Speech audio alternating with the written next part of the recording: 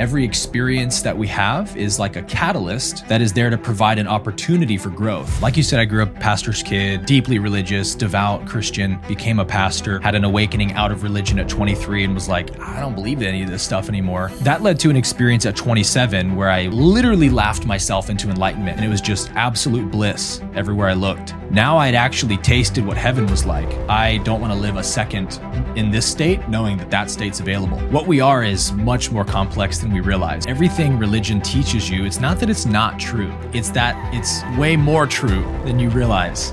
The Law of One to me gives a more satisfying answers to these questions than any text I've ever come across. The whole universe is this amazing dance of cooperation. It's this endless flow of giving and receiving. In the oneness of reality, all your needs are met because you're one with reality, so it can't leave you out. Love can't leave anything out. Only what I have not given can ever be lacking.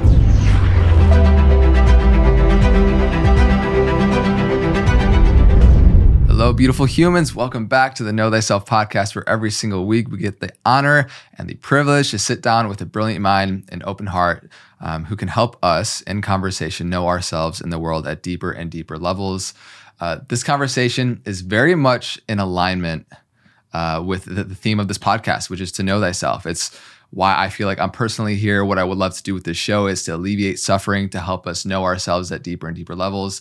And my guest today is very, very in alignment with that ethos.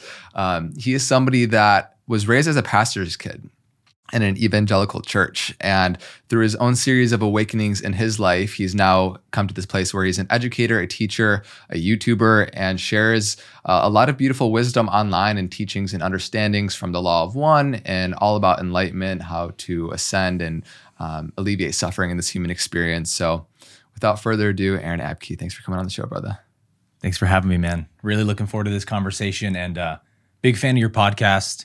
You have just consistently the most incredible guests. So honored to be a part of your lineup and to just get deep with you today, man. Yeah, man, you're incredible. So welcome to the club. Thank you, bro. Yeah, man. This, like I said, there's just so much simpatico in terms of what we can dive into today. And I'm excited to see all the avenues in which we do. I want to start wide and then go deep into different micro topics. So we'll start a little bit more macro. From your understanding, why do you feel like we incarnate as souls into this human experience to forget ourselves? Like, why do we choose to forget who we are? That might be the most common question I get on YouTube or any content I create. And from a like third density level, that seems like a rational question, right? But we do have to zoom out to answer that question. And this is why I love the Law of One so much, because the Law of One, if you want to provide some context also. Yeah, if you're not familiar with the Law of One, it's a channeled text from the early 1980s. It was from a group of UFO researchers who were trying to kind of figure out what this UFO phenomenon is all about. Back in the 70s, 80s, there was a lot of like rising UFO activity. And this group had a really brilliant idea, which was basically, if we want to understand who these beings are and why they're here, we should probably be a lot more interested in their philosophy and their spirituality than in their technology. And so they started channeling to try and contact extraterrestrials who are here in our plane. And I think they did that for the better part of 12 years until they, at one point, had a woman come to the group. It was all men. So that was their first mistake, right? And it was the girlfriend of one of the guys in the group. Her name was Carla Ruckart. And as it just seems to be true, women are just more natural channelers than men. So she's like, oh, what's this channeling thing you guys are doing? And she learns and immediately is like this epic next level channel. One day, the story is that she was giving a lesson to a student on channeling, and she was demonstrating it, and this contact comes through, which identifies itself as Ra. And the leader of the group's name was Don Elkins, and he was listening to this and was like, oh my, this is a truly profound contact. They'd had a little bit of success, but not anything truly genuine like that. So he was like, we got to do a dedicated channeling session with this. So they got 3 people together, Carla, the channel, who would lay down, go into a deep trance. She had no memory of whatever transpired in the sessions, blindfold on, the whole works. Don Elkins was the questioner. And then Jim McCarty was the scribe who was recording and documenting everything. So they go through 106 channeling sessions with this entity named Ra over a 4-year period. where they're just asking Ra about the nature of the universe and questions like you just asked. Why do we come here? Why are our souls doing this? Why evolve? Why reincarnate?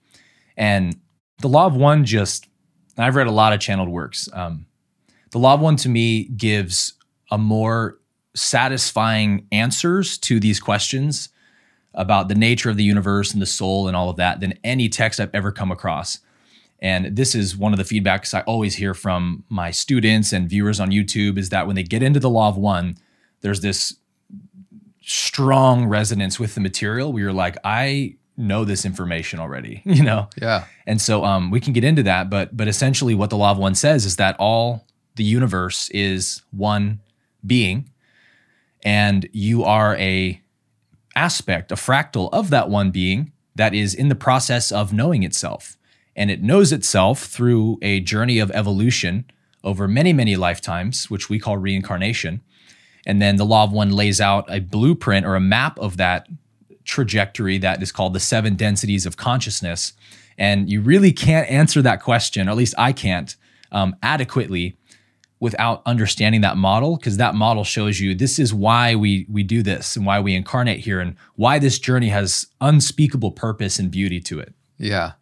It's beautiful. I love how you kind of alluded to, it's like remembering a truth that you already know. It's already present, right? It's why you can't find truth. It's not like you lost it. It's just you realize it. It's already here, you know? And so having these channeled texts and individuals who can bring profound amounts of information and light through them to explain and give the best that they can, the ability to explain in the English language what the hell is going on in this wild experience that we call being human. Yes. And so just to kind of wrap this up for this first part, why we kind of choose to incarnate, why we come here, the purpose of ourselves is to know ourselves.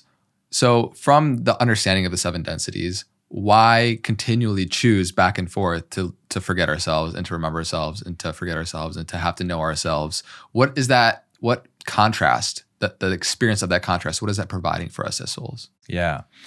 Yes, such a great question. And that's one of those questions that the Law of One gives an amazingly satisfying answer to.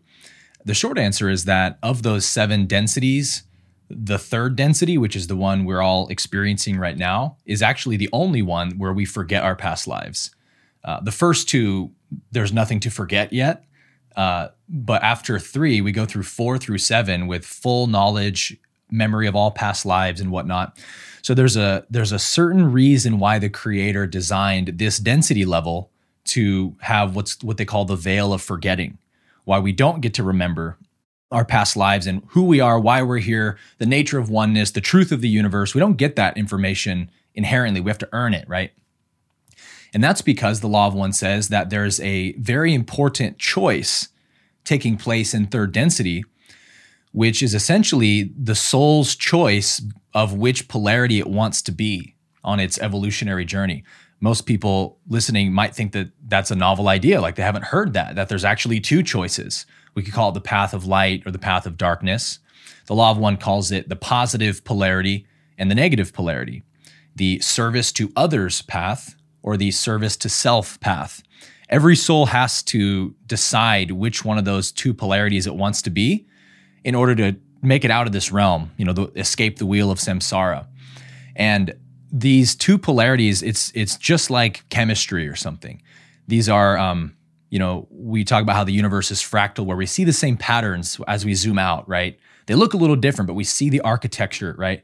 So as a quantum particle has to have a charge, electrons are a negative charge, protons are a positive charge. Every particle has to have a charge in order to do what's called work in chemistry. Work is, the definition of work means your ability to cause change in your environment, to act upon your environment. Unless a particle has a charge, it can't do work. And so Ra says in the Law of One that you're like that. Your consciousness is like a quantum particle that needs a charge to do work in consciousness. And so I guess we could get into the 7 densities if you want to map it out. But basically, consciousness begins in the 1st density, which correlates to the 1st chakra. The 7 densities are like the macrocosm version of our 7 chakras. So if you know what the chakras are and what they represent, you have a huge leg up in understanding the densities. The first density is the density of pure being, where consciousness comes into space-time. And think of it like a newborn baby or something. Consciousness, as you know, is just infinite in nature and unchanging, right? So when it experiences physical existence, it has to start from the beginning, which is earth, water, fire, air, and space, the 5 elements. So the first density of consciousness is the 5 elements. And at some point, all of us as a soul experienced that density for billions and billions of years. And once consciousness gains enough data in the first density, it starts to evolve into the second density, which is the density of growth and movement.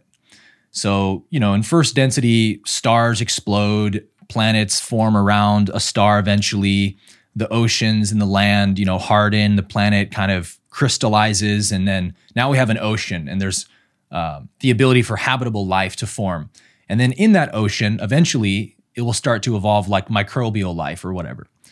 And that goes through, fish, animals, plants, insects. That whole spectrum is second density. Anything that can interact with its environment as an individual would be a second density life form. So then consciousness spends another, at least on this planet, like 2.5 billion years before human beings were evolved. And once consciousness gains enough data in the second density, second chakra, it evolves into the third density, which is where consciousness does this really amazing thing where it kind of sort of flips in on itself and becomes an object to itself. We call that I am, or self-awareness. So when consciousness becomes self-aware, when it knows that it exists, that's third density. And so I'll pause for a second to explain density to the viewers who may not understand that term, unless you want to jump in. Please. So density refers to the amount of light that consciousness is experiencing. So the more light is available, the more information is available. And the more information is available, the more ability consciousness has to express itself. So like when you look at your dog or your cat, for example, that's a second density life form. There's a clear difference in your animal's state of consciousness and yours. There's a whole plane of your consciousness that's totally unavailable to your dog or your cat. You can't have a conversation with them. They can't understand why your stock went down that day and why you're depressed. Like there's so much that the animal's not aware of. That's because they're on a different density level of consciousness. So the filter that consciousness is funneling into is a little bit narrower for the animal. And it just keeps widening as we go through the densities. And so when consciousness becomes self-aware, that's the beginning of the third density. And that I like to call it the density of separation, because as soon as I have a concept that I'm an individual, I have needs that need to be met, I have to survive, well, then you become maybe a threat to my survival, right? And an obstacle for me to overcome, or something for me to conquer and possess and enslave, and all these different options. But unity is not yet available to consciousness. So that's why every sacred text will say, we are at our core innocent. We're not evil. Just because humans do evil things doesn't mean that's our nature. We're just unaware of the truth of the universe, right? Yeah, it's like a scarcity paradigm is inevitable if there's an inherent belief of separation. Absolutely. So, walk us through that transition from 3D to 4D. So consciousness essentially evolves in third density by suffering greatly.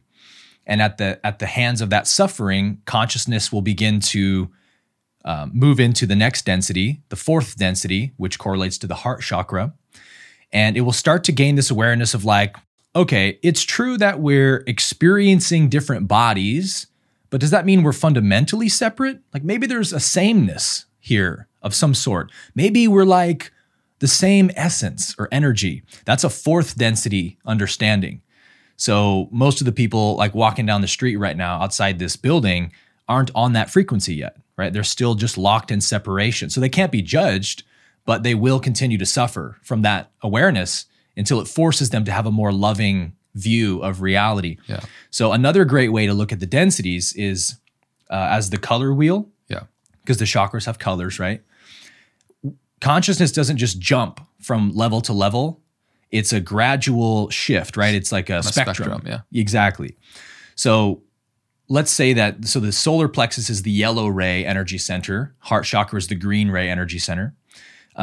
Humanity, as of 2012, our planet actually began becoming magnetized to the fourth density level. And that only happens, Ross says, because of the precession of the equinox. We have that 25,000 year cycle. Every time, Ross says, just like the ticking of a clock or something, the planets are just like clocks in space. When it comes back around after that 25,000 year cycle around the galaxy, it is available to graduate to the next density if, and only if, 51% or greater of the collective consciousness is on a fourth density level. Yeah. And then the planet itself, the energy web of the planet, goes from yellow to green. But that happens slowly, right? So as of 2012, we're technically a fourth density planet, but we're still carrying all our third density karma, right? So we have a lot of shadow work to do first before we can become true color green. And that's what we're seeing play out in the collective right now, all the darkness coming up. But it's as if humanity, we've been in yellow for hundreds of thousands of years, and now we're able to see the first shade of lime green in our planetary consciousness. Yeah. Before we go on to the last three, I think it's just a really beautiful understanding to see how we're always, as individuals, going to perceive reality depending upon what level of consciousness we're at. So if we're at a red, orange, yellow level of consciousness, then we're going to see life metaphorically in that orange, red, yellow level of consciousness. I really love Ken Wilber's breakdown of this in Integral Spirituality, and he also has a book of Spectrums of Consciousness where he breaks down the different levels and how you could have the same experience of life, like the same thing could happen externally, but it's how you perceive it is completely different internally, right? So you could have an inherent luminous experience of connectedness. And at a certain level, maybe at a red or an orange level of consciousness, you're going to perceive that perhaps if you're indoctrinated in a dogma or a religion to be connected with one person, for example, Jesus as as a savior energy. And it's him speaking to you in that way. Versus a ultraviolet level of consciousness that you're operating at and you experience it as Christ consciousness and the inherent interconnectedness of all life. So is there anything you want to speak to how we do very much so perceive the level of consciousness we're at? And then we'll go from there. Yeah. So let's go back to that choice that's available here. We can choose to be what they call a positively polarized being or a negatively polarized being. And the way we do that, they sort of name those polarities as a miniature description of how you transcend the opposite polarity. So the positive path is called the service to others path, because being of service to others is how you transcend your negative polarity. Now, the Law of One also says that the Creator does not blink at the light or the darkness. It has no judgment. The negative is just as valid as the positive. The whole universe is comprised of these two polarities, right? We need them both. So the negative absolutely plays a role. But there are different consequences, let's say, to which one you choose. And so the service to self path, you transcend your positivity by being of service to yourself. And the key distinction here is that all service is service to self because there's only one self. But let's say the positive polarity serves itself by always serving the whole. It's always in service to the whole. Everything you do in your daily life, you have the whole in mind, all of creation. That's what we call love. The negative being serves itself at the cost of the whole, right? Like at the expense of the whole. In fact, it actually is taking from the whole to serve the part. That's the negative polarity. And that polarity progresses through taking power over others. So some of the Klaus Schwabs, the Justin Trudeaus, these beings that we see on our planet that are really trying to enslave humanity in different ways. Darth Vader, right? I want you to give this example too, because I think it's. I love to make it as digestible as possible as well. But I love the distinction of like Yoda and Darth Vader. Dude, Star Wars is literally our universe. Which is crazy. But it's funny, they actually ask Ra in the sessions, it's like 1983 or something. And Don's like, hey, so this movie just came out called Star Wars, and they have like the Force and the path of light and darkness. Is that movie kind of like our universe? And Ra's like, yes. Mm-hmm. You're like, whoa, we're in Star Wars. So anyway, so the dark side of the Force takes power over. The light side of the force gives power too. And so that's a huge spiritual concept to grasp, right? That what is positive, what is loving, is radiating, outward moving, like a star, right? A star is always giving light. And so it has an endless source of light because it's sharing its light. A black hole is doing what? Keeping its light to itself and pulling in, right? So the negative polarity is like a black hole that's always absorbing into itself and is never satisfied. So that's one of the things to know about the negative path, is that there isn't a destination where you finally have peace and you're like, okay, I've gained enough power, I'm just going to chill now. Yeah. It's worse and worse the more you get, like a drug addiction or something. Right. You get consumed by it. It's just like in every villain story, as they gain more and more power, like Darth Vader, it eventually corrupts them and destroys them, right? Because it's harder to hold on to. For example, where Yoda, they're both using the Force in their own way, right? But one is service to self, one is service to others.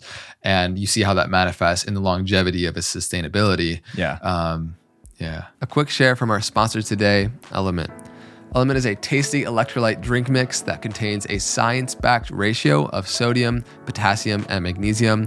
It's got no sugar, no coloring, artificial ingredients, gluten fillers, no BS. So whether you need to just replenish your electrolytes after a workout or it's just for overall hydration needs, they do the perfect job, and I think they taste delicious.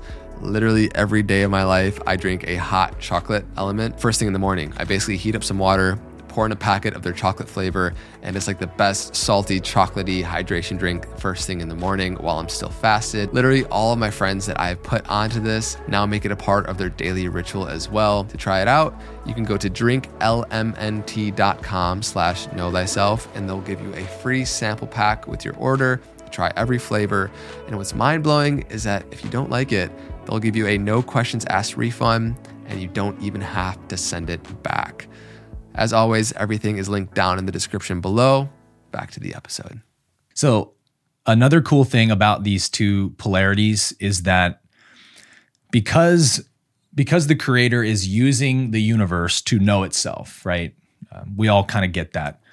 It has to do that through polarity, right? As we said. So one of those polarities can only represent all that the creator is in its true nature. And then likewise, the other polarity that the creator makes, the negative, has to represent everything the creator is not, fundamentally speaking. And so, we talk about like, you got to integrate your light and your dark because you're both. That's true. But the Law of One makes an important distinction that says the negative is designed to give catalyst for the positive to know itself. The negative was created to give the positive a reason to know itself. It has no motivation, right? And what's really cool about the Veil of Forgetting is Ra says eons ago, there were planets, third density planets like ours, that didn't have a veil of forgetting. And this was before this was thought of by the Logos. And so they said what happened was souls just spent forever in third density and they never evolved into the fourth because they had no reason to. They had no motivation to grow. There was nothing challenging or testing them. They were just chilling and they're one with the creator. Why evolve, So he said it's like children in school who aren't punished for not doing their homework and aren't rewarded for doing it. So they just go play in the playground all day. Yeah. So we need the negative, right? To drive us towards the light. The darkness is there to show us the light. Mm-hmm. But the path of illusion, which is the negative, Ra calls it the path of that which is not. Because it's designed to reflect the exact opposite of the creator's nature, separation, fear, selfishness. It can only last so long. And so those beings who do choose the dark side of the force, they graduate to fourth density negative and then fifth density negative. But Ra says once they get to sixth density, the negative being finds itself at a kind of paradox where it can't evolve anymore. It has already experienced every kind of enslavement and power over and domination that could ever be conceived of in this universe. And so it's at a wall. And the positive being also finds itself at that place at early sixth density. It has been of service in every way possible, right? It's been helping planets evolve for millions of years. It can't gain any more polarity. So the positive being does this amazing thing where it then turns back in time and serves as a guide to all of its past incarnations. And we call that the higher self. Well, that's actually something the positive path has to do to keep polarizing, to keep ascending. And by being of service to your past lifetimes, guiding and facilitating your learning and your karma, the sixth density soul polarizes. But the negative being is at this paradox, right? Where it's like, well, I can't serve myself or I'll polarize positively. Mm-hmm. So it eventually realizes it's at a brick wall, so to speak, and it actually reverses its polarity to the positive by acknowledging that oneness is the highest truth of the universe, not separation, and then becomes a sixth density positive soul and moves on from there. Lot to chew on with Yes. all of that. Yes. Beautiful. So we kind of just touched on 5 and 6D, and then if you want to kind of walk us through what becomes available, like what is 7D consciousness essentially? Yeah. I definitely don't know the answer to that question. Tell us the answers to the universe, Aaron. See if I can channel them. Fifth density is the throat chakra density, the blue ray density. It represents light and wisdom. So that's where the light body evolves, actually. The body that consciousness is using in every incarnation has to be a vibrational match to the level of consciousness. So the body is increasingly high vibrational as you move up the spectrum. So we move from this chemical body, which we're experiencing now, is kind of dense meat suit, lots of chemicals. And it eventually becomes more and more just pure electromagnetic energy. And eventually we become a light body, which is what most ETs in the universe actually are. They're just like orbs of light, and they can create a body with their mind if they want to, but they're just light, right? Yeah. So that's fifth density. And then sixth correlates to the third eye chakra, the indigo ray. And Ra says that's where the soul has to reach a perfect balance of love and wisdom. Because if we're just trying to serve others with love, but we don't have any wisdom, Ra says you are sort of a neophyte for the negative path to take advantage of. Because he says the positive path is,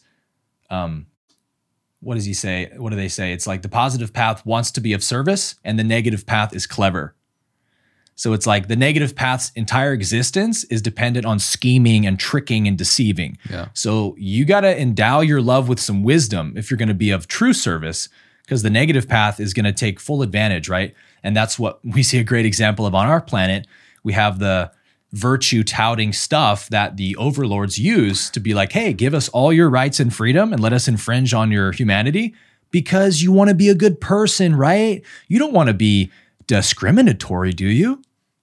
Perfect tactic of the negative. I'm going to use your light against you because you're not wise. You don't know what true love looks like. So I can just couch anything I want in virtue and trick you into agreeing with me. And that's how the negative path gains negative polarity, by the way. I can't just, if I'm a negative being, I can't just throw you in handcuffs and lock you in a jail cell and say, I own you now, and then polarize. No, I have to sweet talk you into being my servant, right? I have to trick you in some way to giving me your power. Yeah, you gotta suck them into your illusion. You got to suck them into your illusion. Yeah. That's what they do. Yeah.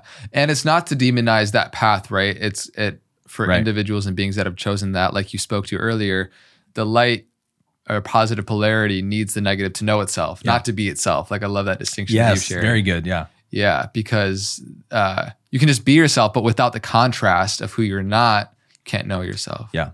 Yeah. Yeah, exactly. Well said.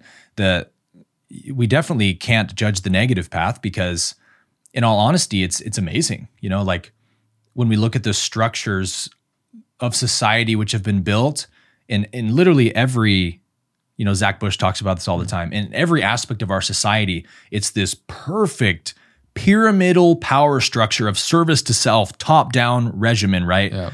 Secrecy and all this stuff. And you got to just give it up to these guys. Like they are incredible masterminds of control and domination. And so that's part of the creator in a sense, right? Totally. The wisdom and the intelligence of the creator being expressed through the negative, but it's a distortion of the truth, right? Of oneness. And so we just don't want to, if you want to be a being of love, that is, you don't want to cooperate with it, right? And that's the predicament, the spiritual catalyst, I think, that the source provided to all of us during the pandemic. It's like, you got to do this, you got to do that, or you're a bad person. Are you going to do it? All right. And something in a lot of us said, this feels negative. Like, before I even get to, oh, is it my civic duty for the better of humanity to do this? Wait a minute. Before I'm even there, you're asking me to trust organizations that have proven to be service to self, negatively polarized organizations who knowingly lie about their products and medications every year and knowingly kill and damage millions of people a year. And make billions off of it. Make billions off of it and pay billions of dollars in criminal penalties. And you're asking me to outsource my power to that structure? I just can't do that. But don't you want to be a good citizen?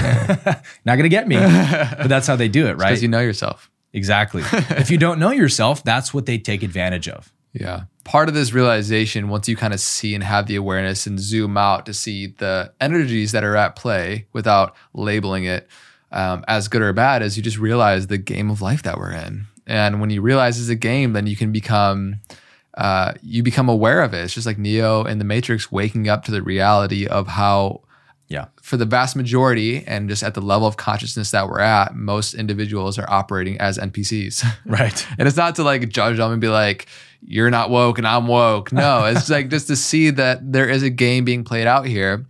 And the more that you have that conscious realization, the more you actually have power to use the positive polarities, if you so wish, to be on the advancement of your own spiritual journey.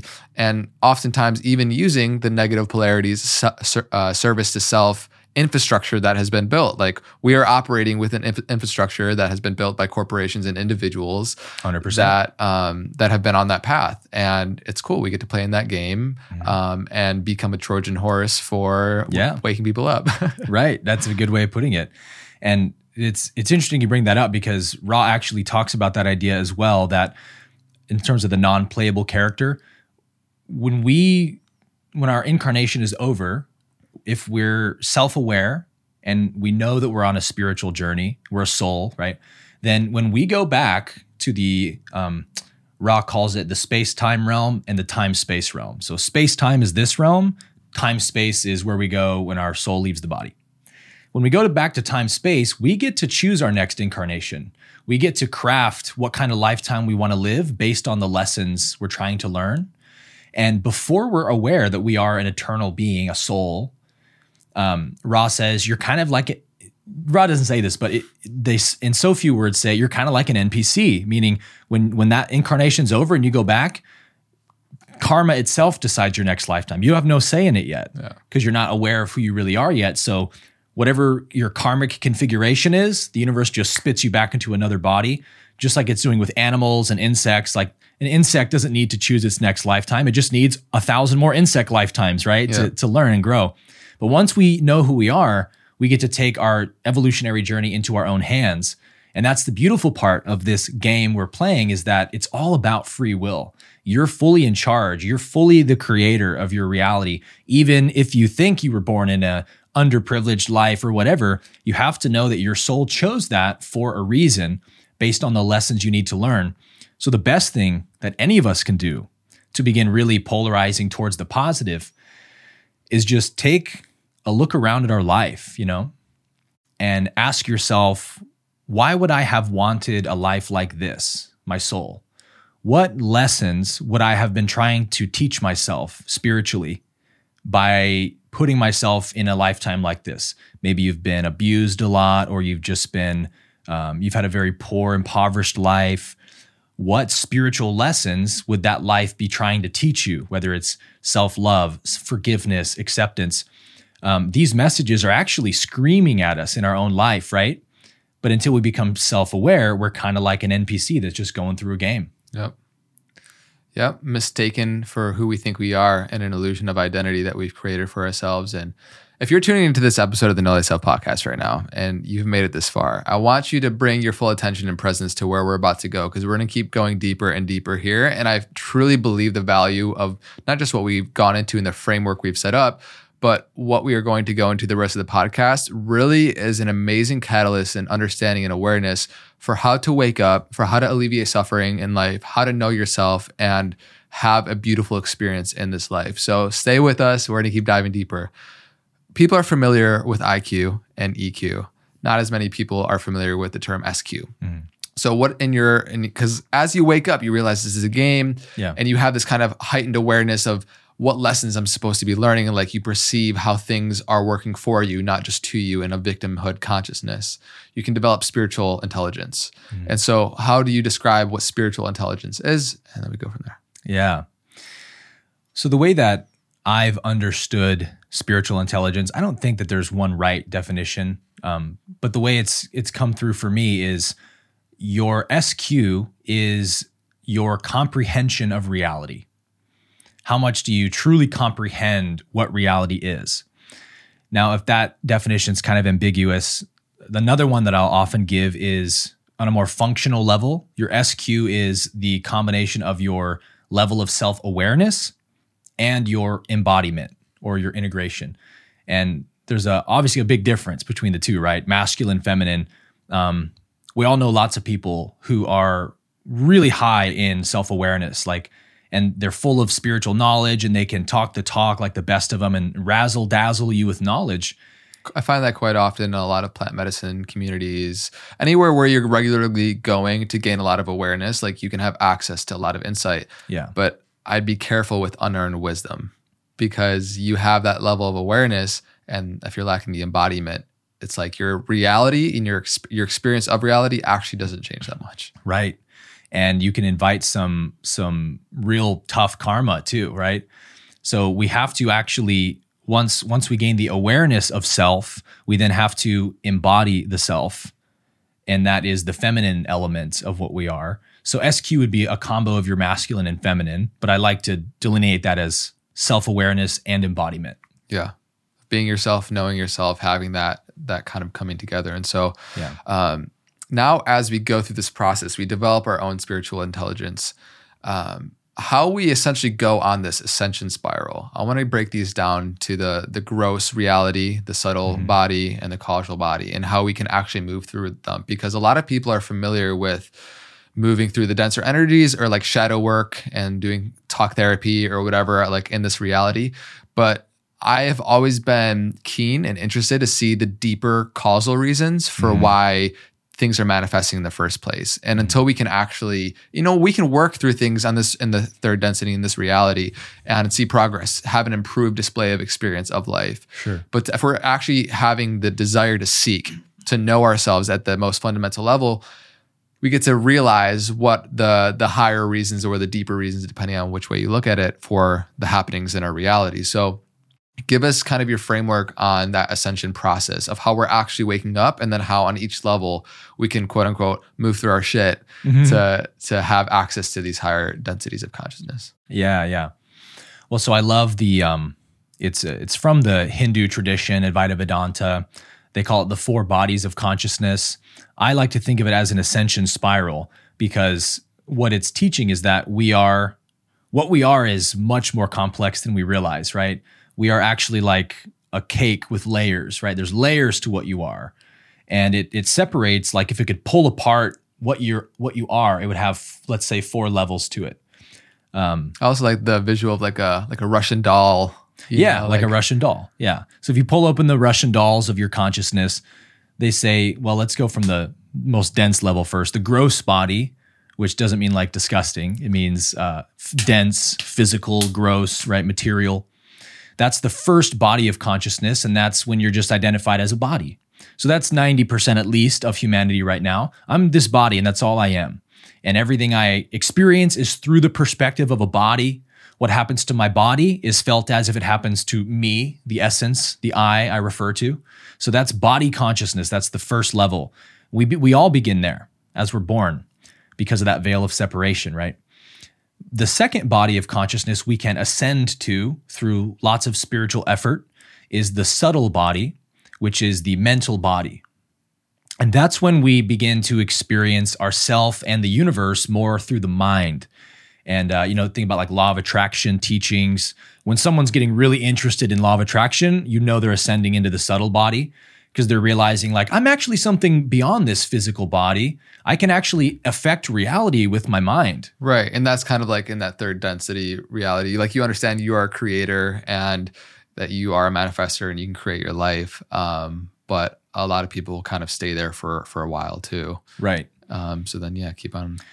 Yeah, the subtle body's a very long body. I actually will I have an SQ chart in that series of through the 7 chakras, and I'll map what body correlates to each chakra. Yeah. And the subtle body, I think, spans like 3 chakras.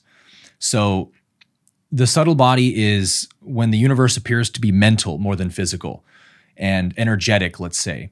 So we have to transcend that body by realizing the eternal essence, eternal truth behind the form we see.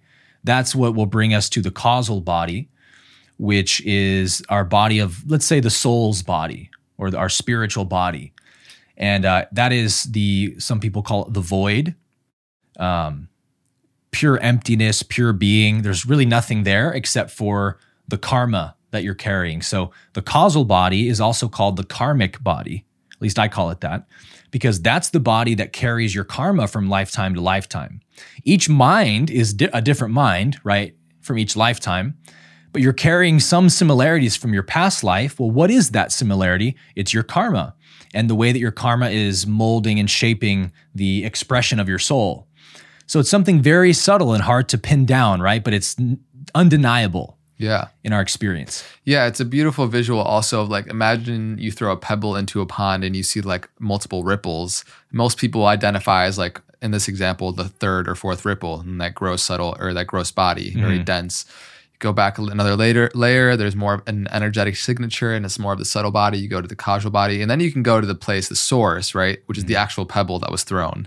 Yeah. And like where the source, the cause of all those ripples in the first place.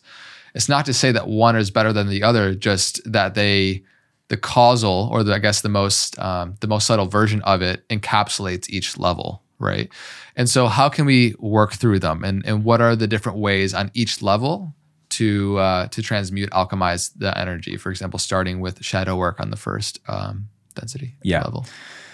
Yeah, so in my programs, I actually teach, let's just call it healing for convenience. I teach healing in these 3 different bodies: gross purification, subtle purification, and causal purification. So gross purification is shadow work. So that's where we have to meet all of that stuck energy that's in the body, trauma, pain, resentment from the past. We have to unlock those energies and heal them with love and forgiveness. And when we do that, I'll tell my students, like, anytime you're experiencing a challenging emotion, you're doing gross purification in that moment. And all you're asked to do is just meet that with love. You don't need to think about it. You don't need to trace back the trauma to the origin or something. Like, you just need to give love to yourself, to that part of yourself. But that's only one dimension of healing. The second dimension is the subtle purification, and that's healing our thoughts. So really, if you're just lost in a world of painful emotions, the last thing on your mind is your thoughts. You're too busy on the energetic level, the dense, gross level. So we need to give ourselves, free some space up so we can really start doing some self-inquiry, right? Have a little more space in our mind. That's where we get into subtle purification. What do you believe about yourself? What negative core beliefs are you still holding on to that you need to see from the perspective of truth? That's subtle purification. So we have to question every thought we hold about ourselves and see if it holds up under the light of what's eternally true of who we are. And that's how we purify the subtle body. And then the causal body is, again, our karmic body. And so we heal our causal body from the karma that it's carrying by paying attention to our life lessons. Ra calls it catalyst in the Law of One. Every experience that we have is like a catalyst that is there to provide an opportunity for growth if it's perceived and used accordingly. So, hey, what lesson is this moment asking me to learn? What part of my being is it demanding of me? More patience, more compassion, something like that. You have to pay attention to your life and communicate with your life. And that's how your soul heals karma, which is the causal body. So there's 3 dimensions of healing that we are engaged in. And for me, it's helpful to know the distinctions between those 3.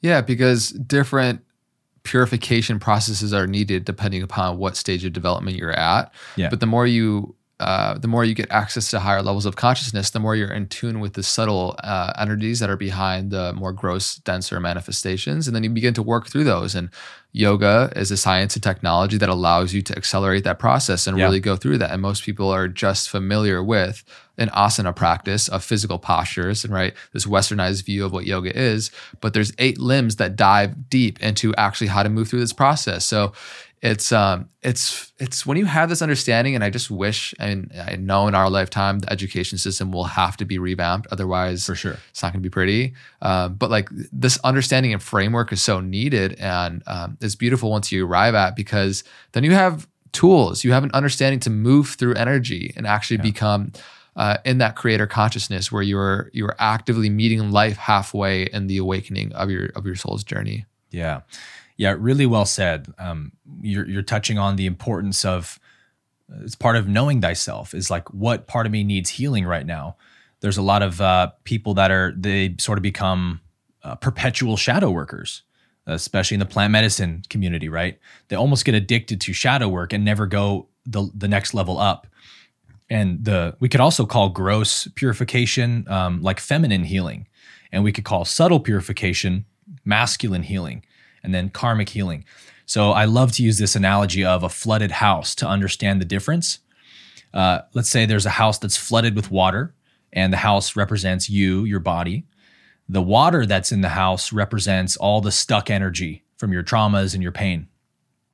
So if I want to heal that house, I have to do 2 things, right? I need to open up all the windows and doors to let the water flood out. But if I just do that, and I don't go around and then turn off all the faucets in the house, the water's just going to reaccumulate, right? So if I don't change my beliefs about myself, I can heal that trauma, but I'm going to recreate it at some point because I still believe I'm separate, I'm lacking, I'm unworthy, whatever. So I have to do some subtle purification too and change my beliefs. That represents turning all the faucets off in the house. So if I just turn the faucets off, but I don't open all the windows and doors, well, at least I've stopped the water from accumulating, but I'm still full of the pain and the trauma, right? So there's also a problem there. And that's where I see more of like the non-duality community, where you get these people that are like professional bypassers almost, where like I literally watched a video of a Neo-Advaita teacher not too long ago where, some guy, he's sitting on a stool and there's an audience and they're asking questions. And this lady's like, so my 12-year-old son just passed away in a car accident, but it didn't really happen. And it's just like, I felt it, man, in my heart when I watched that. Because that's true, right? Like, eternally speaking, your son didn't die. Nothing happened to him. But nevertheless, you're carrying the pain of that trauma and the loss of your son here that you need to meet. If you arrive at that understanding authentically, that's beautiful. Yes. But to have it as a belief system, and like that's the difference between information, knowledge, and wisdom, where it's actually integrated in what we spoke to, that embodiment that's really needed. Yeah. And so like, it's not that it's wrong, but if you're going to bypass yourself to that belief system and be indoctrinated into everything's an illusion, like you can say that, but unless you've done the work to actually have that be a felt experience in your reality, then you're just causing more issues for yourself and more suffering. And that's painful. Yeah. It's not authentic. Yeah. Like I'll get a lot of non-duality people comment on my videos and they'll ask me things and I get it, right? But like, for example, there was a post I did about everything exists in relationship. The whole universe is cooperation and relationship. And somebody commented and was like, false. In oneness, there's no relationship. There's just emptiness, Right. And so I just said, is it your direct experience that there is no relationship? You don't experience relationship? Is that your actual experience? And well, blah, blah, blah, but non-duality says, so it's like, there's problems on that level too, if we're not able to meet what's real and happening here in the physical. And it's not that it's not happening in the physical, it's just that the physical is impermanent, right? It's transient, it doesn't last. But to say that something you experienced, you didn't experience is gaslighting yourself and bypassing. So we have to meet the parts of us that hurt from something and just say, it's okay to feel that. You're not unspiritual because you got traumatized. You're not unloving because you have some resentment towards your abuser. Just accept that part of you. It's okay. It's okay to feel, right? It's part of the creator learning. And then oh, I can breathe again and there's space. And then you might just realize that nothing actually happened. Right. Yeah. Just got to authentically arrive at that experience. I love how you broke that down.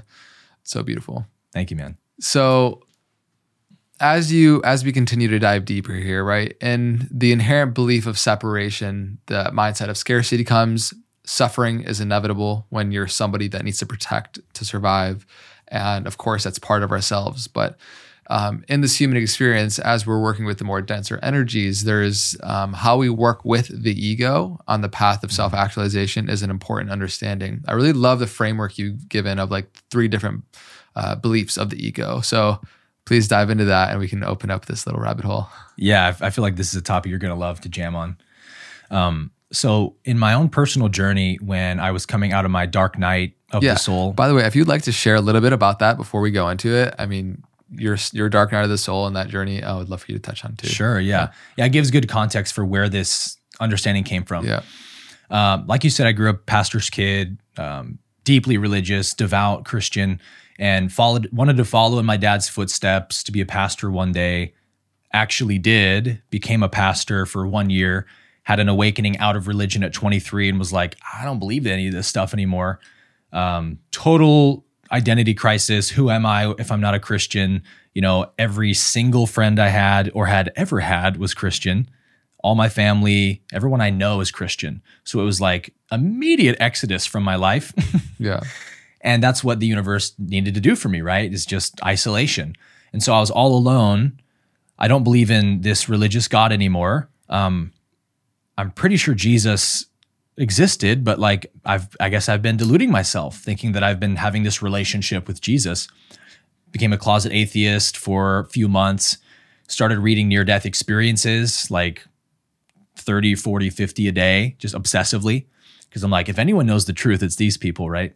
And that gave me some hope and assurance again that no, there is an eternal truth. There is a source. And we can call that source God if we want. We could call it the Tao. We could call it whatever. But it's real and you are one with it. Okay, that's what I needed to hear, right? So from there, I just jumped into like all the Eastern stuff, Buddhism, Hinduism, Taoism. And I got married at 23 years old and to my Christian ex-wife. She was 20 years old. We were super young. And then after I left my religion, we just kind of went like this. And so got divorced at 26. Again, everyone in my life thinks I'm a heretic and a cult leader and stuff now.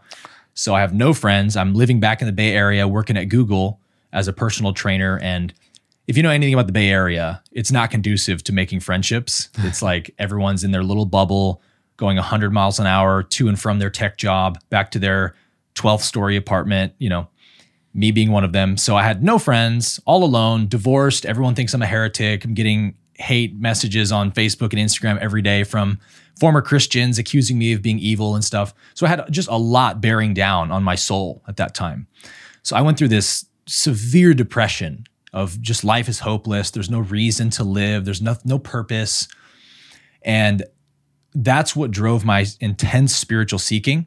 So I spent about 4 years just every day, just, am I going to make it through another day? That kind of depression. And my vice was to just read Enlightenment texts. Like these texts give me some hope that there might be some escape from this hell I'm in. And that led to an experience at 27 where I was listening to an Eckhart Tolle lecture. On my break at work, I'd go up to this balcony above my gym, just listen to Eckhart and watch the clouds pass. And I had like a little bit of peace during that time of my day. So I loved my lunch break. And one day, the planets aligned or whatever, and I'm sitting there listening to this lecture, and Eckhart is sort of mocking things that ego says to us in our head. Things like, if only people would recognize how special I am, then I would truly be happy. And then he laughs, his Eckhart laugh, and the audience laughs. And so I was just listening, and he did like 5 or 6 in a row, and then a big pause, and then another one. And I was just laughing each time because I was increasingly recognizing like, he's nailing it. This is exactly what my ego is saying to me every day. And I sort of laughed myself into a realization, which, laughter can be a very potent way to realize something. Mm-hmm. I literally laughed myself into enlightenment in that moment because I just saw the nature of what was really behind that truth, which is that all is one, you are eternal, there's only one being in the universe, everything is that one being expressing all the stuff we say we know, but I knew it perceptively, right? I actually experienced it, and it was just absolute bliss everywhere I looked. And so I'm in this samadhi state at work, and I have a client in 20 minutes. So I float down to the gym, and I'm like ready to train somebody. And their first comment was, "Wow, Aaron, you look really happy." And I said, "I am." So that was a 2-week experience in that state, unbroken for 14 days. So I literally was given this like free sample of enlightenment. And many people have experiences like this, right? But I woke up 14 days after that, looked at my phone, realized it was 2 weeks that I'd been in that state.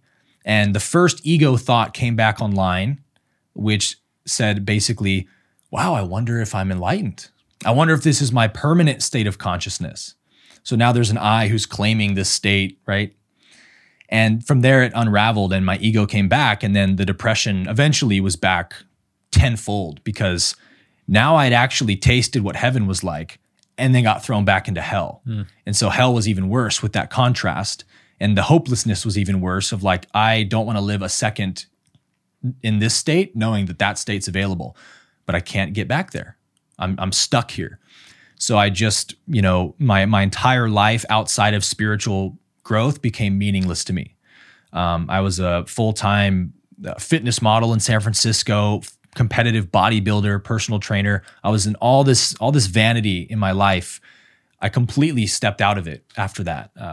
Quit my modeling gig, dropped out of the show I was prepping for, like couldn't have cared less about that stuff.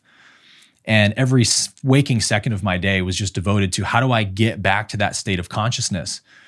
And through that burning desire came this gradual understanding of what I call the 3 beliefs of ego. The understanding first came through on the emotional level because I realized I was trying to break down my suffering. Like, what am I really suffering from? There's feelings of sadness for sure most of the time. Sometimes I get really angry. And then other times I'm just really stressed out.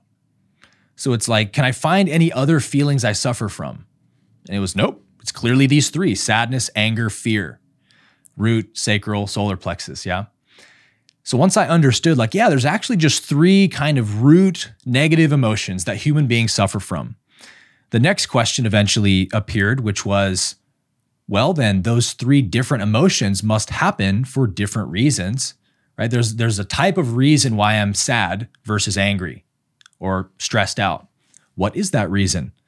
And after really like wanting to know the answer to this question, and these questions, like I didn't want to just make up a system or something. It was like, I need to know this information to stop suffering. And so I didn't want to fool myself and come up with an idea that's not actually true. So I would test it against my personal experience. And eventually the first belief of ego became obvious, which is that I am lacking. I'm insufficient. I'm not enough in some way. So the belief in lack is like the first belief ego has.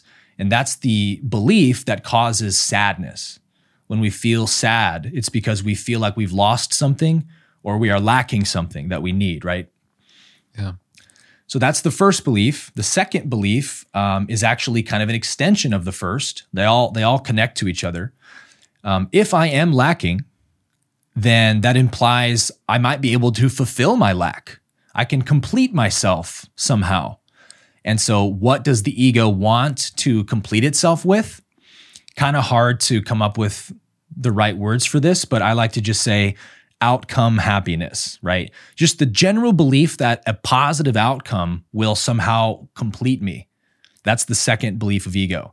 And that's the belief that causes anger.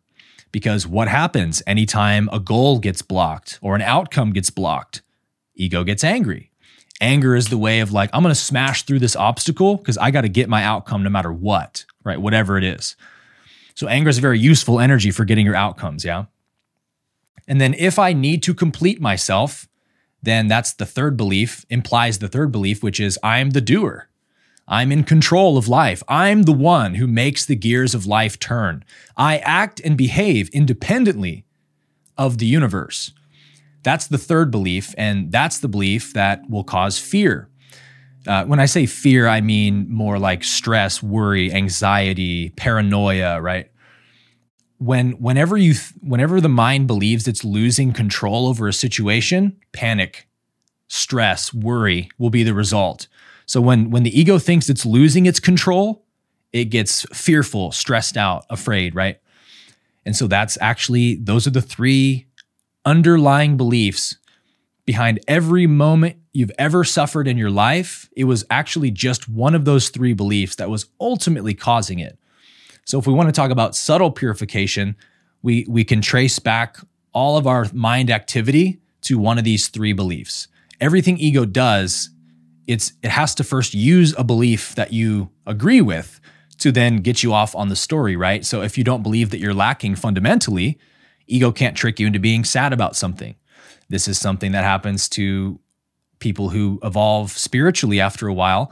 We notice that the grief of losing a loved one just kind of disappears, where we're just literally not able to feel sad when someone we love passes away. We actually feel really happy. We're like, man, you just graduated from a human lifetime. Congrats. Like, best of luck on your next journey. Can't wait to see you on the other side. We can't believe we're lacking that person anymore. And so people still in lack will say, you're so insensitive that you're not sad and crying with us. And you're like, I just have too much love in my heart. There's no room for it. Yeah. So beautiful, man. I think it's just a powerful understanding and pointer to on the path of having an integrated ego, which is necessary. It's not like we're going to get rid of it, but being able to first off create space for you to actually have these firsthand awarenesses, like hearing it in this conversation, for example, I'm sure is supportive for people. And when you come to that realization and arrive at that authentically within yourself, and you can see that, it takes space to get to that point. Like we're just so embodied as the ego, as the identity. It's not that the ego perceives life around us as not being enough. It's just that the ego identity structure itself is not enough. And we are operating within that, thinking that we are it. And so we're living in this illusion of our own making. And of course, it's necessary for us, like we spoke in the beginning, full circle, to forget ourselves, to go through this whole process. So to see the purpose that it serves, and to see the inner workings of what's going on behind the thing, and that I'm not sad because my ex left me. I'm sad because of what I think that means, because there's that feeling of lack, right? Whatever the thing is, whatever is happening in our external reality that we project and say, that's the reason why I'm angry, I'm fearful, I'm sad, then that's just going to be a never-ending rabbit hole that you continue to go down. Right. That's a great point, actually, that ego wants you to be lost in the story. Why? So that you won't question the underlying assumption, the belief. For the survival of itself, right? Yes. So, because if you question it and get down to the root of it, then where's the ego? It gets dissolved in that space, right? So it's a process of having this awareness, but then we get to become integrated. We have an integrated ego. Like, I'd be so careful around somebody who says they don't have an ego. Like, that is a massive ego. Yeah, turn around and run. Right. Yeah.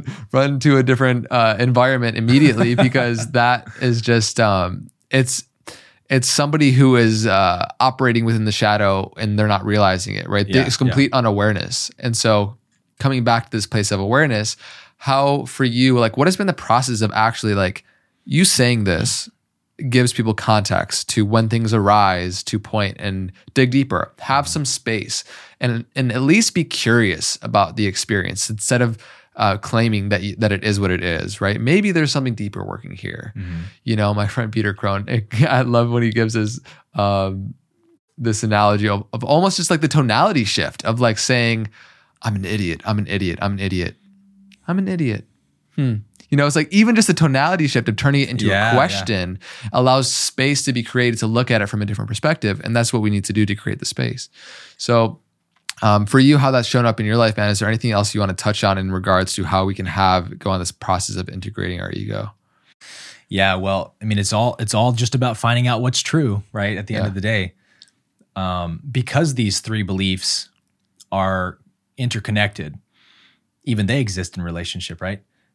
We can actually do the most damage to the ego's thought system by transcending lack, because the other two depend on lack as well.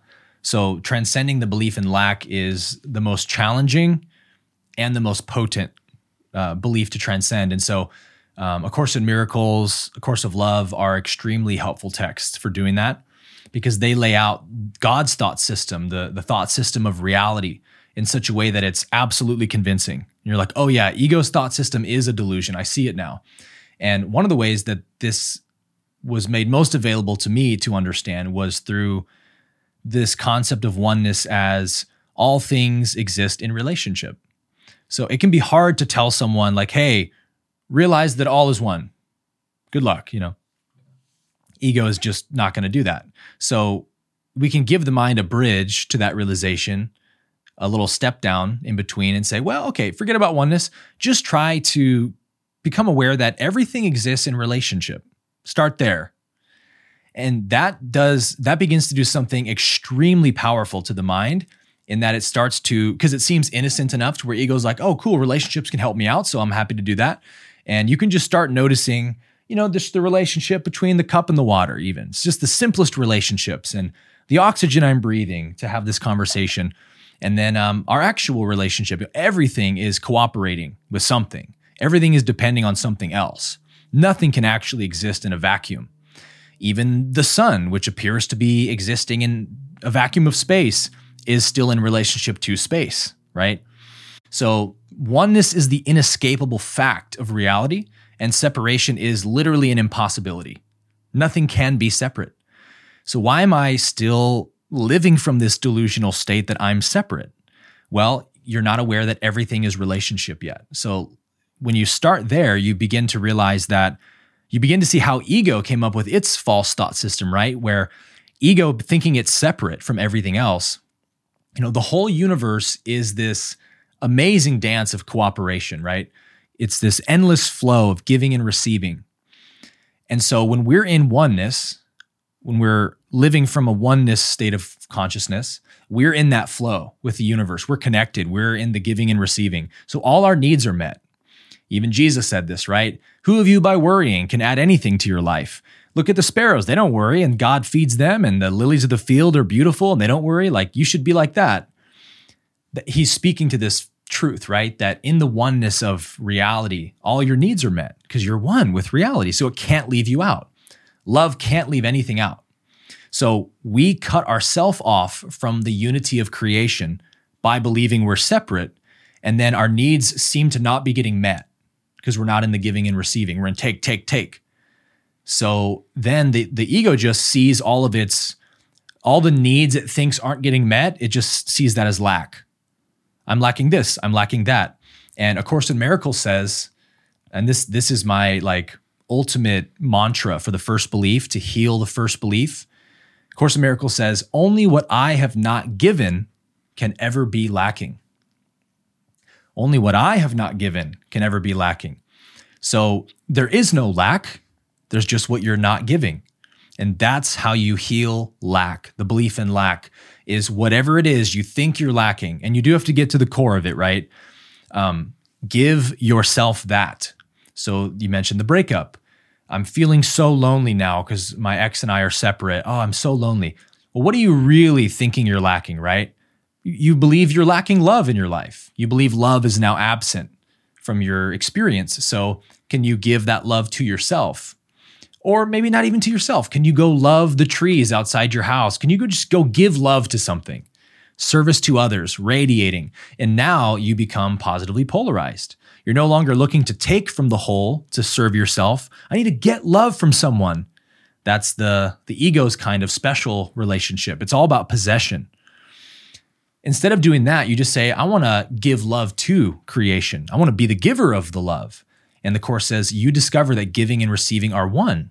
It's the same thing. You can't, what you give away is what you keep for yourself. Because again, you are the source of everything because you are the creator in your ultimate form. But how could you ever know what's inside of you if you don't give it, right? How could a star ever know its light if it never shone its light? How could a superhero know that they have superpowers if they never go fight crime or use their powers, right? It's in you, but you have to express it. And that's what love is. That's what service to others is.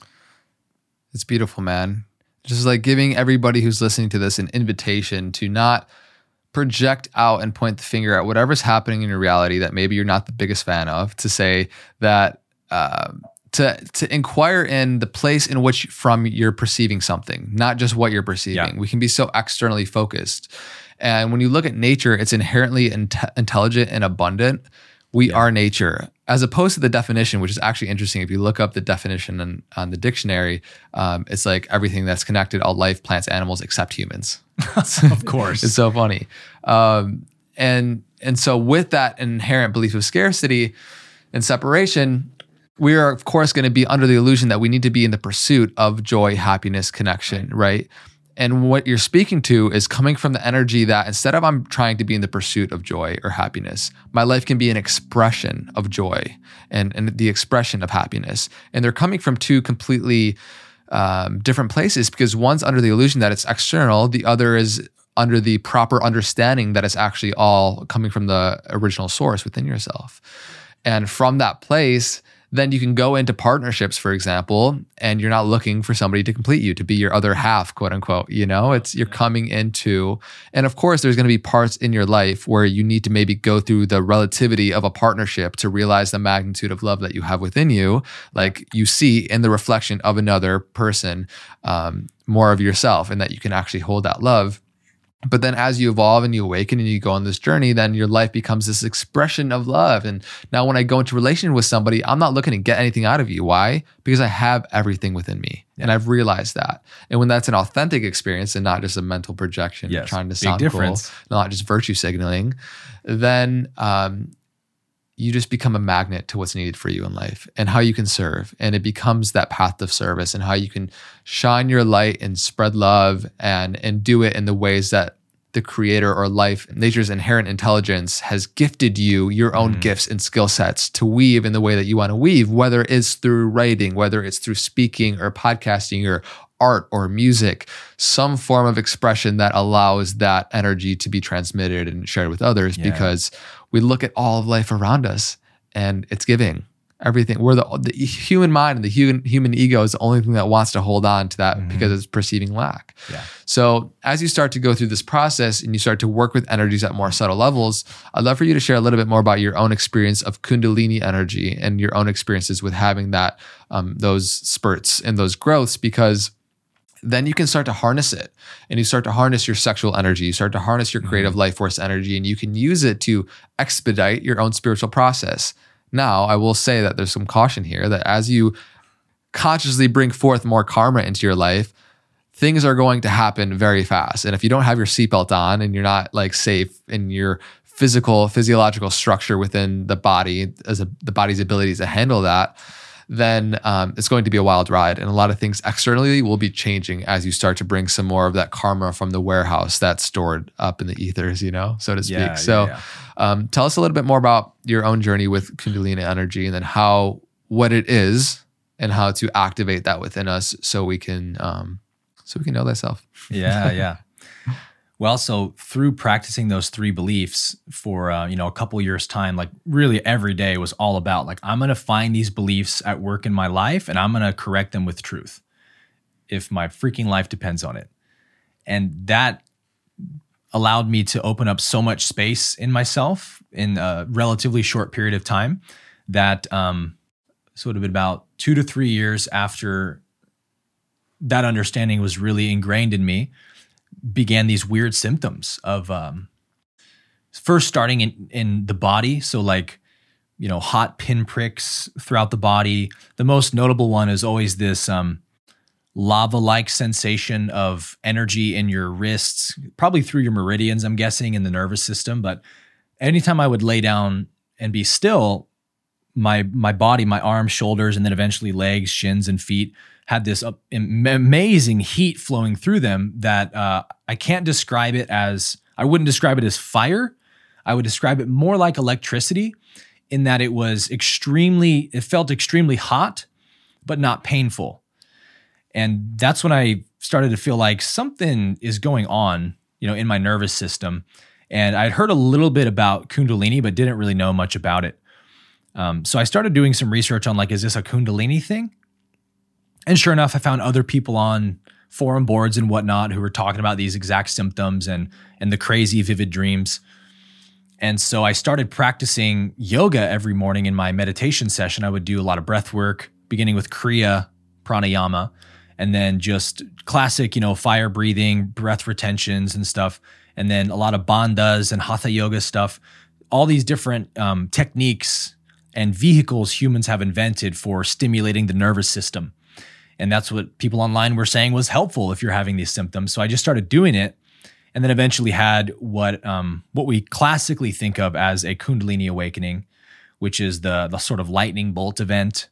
I call it the inner conjunction, where it's essentially when we've built up such a charge of polarized energy in the root chakra from retaining our sexual energy, lots of spiritual practice, a lot of open-hearted devotion and love for life will do this as well. When you get any one of those three ingredients or all three, you're heading towards a Kundalini activation. And what I eventually came to discover it was, really through the law of one actually, was that it's the activation of your green ray energy, your heart chakra energy. And that's why Kundalini is known as being the energy of pure love. It is the energy that comes available in the human nervous system after enough spiritual maturity has happened.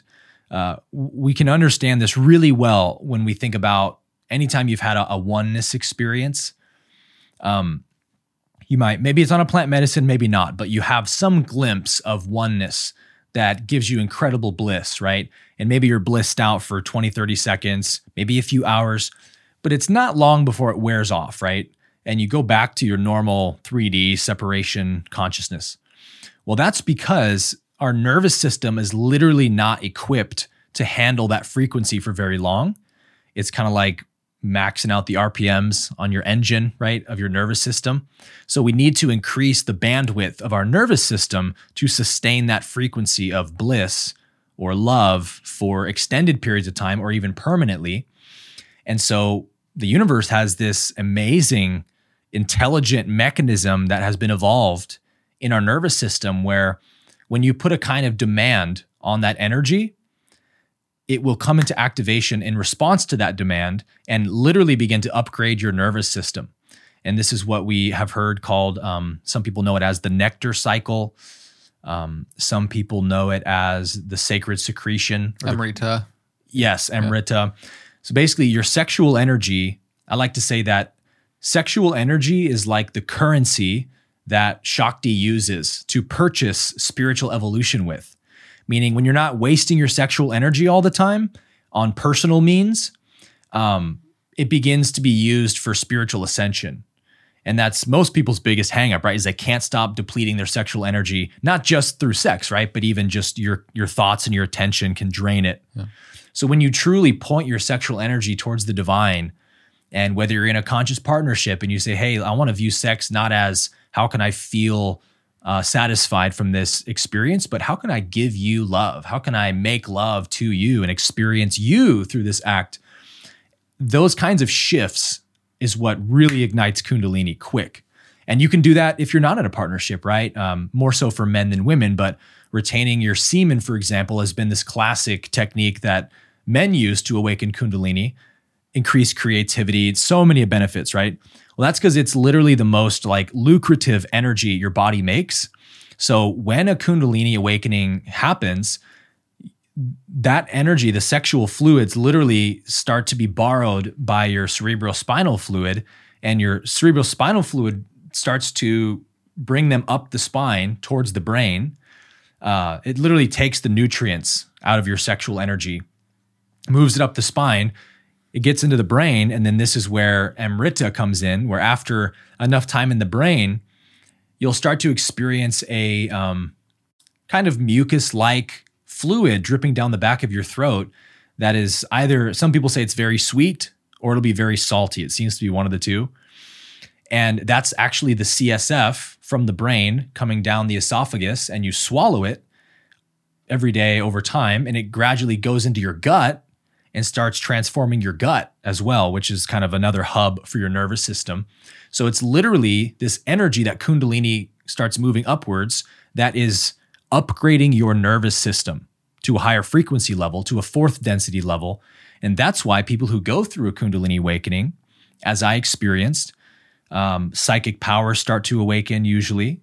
Psychic gifts, the heart chakra powers of empathy and really potent intuition, being able to feel what other people feel, being able to know things intuitively, that just starts happening for people usually. Another thing that happens is you'll start feeling really blissful. You'll just, oneness everywhere. Everywhere I look is unity, and it's just so beautiful and joyous. It starts to happen naturally rather than it doesn't take so much effort as it used to. That's another symptom of it. So the only reason that you're able to have those psychic abilities or experience bliss so frequently is because your nervous system has been upgraded. So that's really what Kundalini is. It's a neurobiological transformation that takes place in response to, again, putting a demand spiritually. Beautiful. Beautifully said and articulated. I love the whole framework, understanding. And once you start to have the experience of that, like I've been doing various forms of Kriya Yoga for like 7 years now. And I kind of go and do like immersive experiences here and there where I really try to amp up the voltage. I'm going at end of April to do an 8-day silent retreat with Sadhguru called Samyama. And Samyama, yeah. Yeah.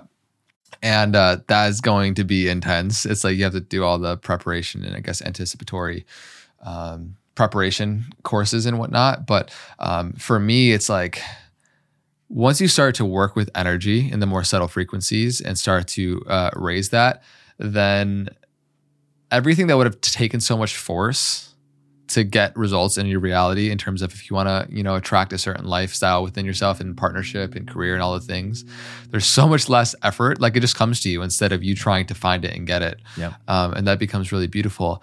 I think the maturation of an individual who's in this human experience, like you start to have your awakening, but oftentimes by virtue of really difficult stuff that you have to go through and very painful moments where you're suffering. And then you start to become a seeker and start to seek, depending on where you're at, different levels of degree of that fire for self-transformation and that seeking. I think that you've had periods where, like you spoke to, after that experience of getting blasted off into heaven and then down in the pits of hell, you're like, now I know what's possible.